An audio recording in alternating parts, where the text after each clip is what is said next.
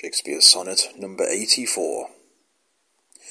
Who is it that saves most, which can say more than this rich praise than you alone are you? In whose confine immured is the store, which should example where your equal grew. Lean penury within that pen doth dwell, that to his subject lends not some small glory, but he that writes of you, if he can tell that you are you, so dignifies his story.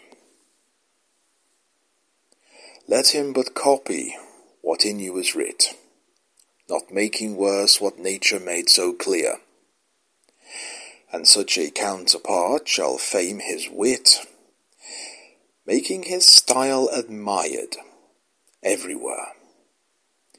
You to your beauteous blessings add a curse, being fond on praise, which makes your praises worse.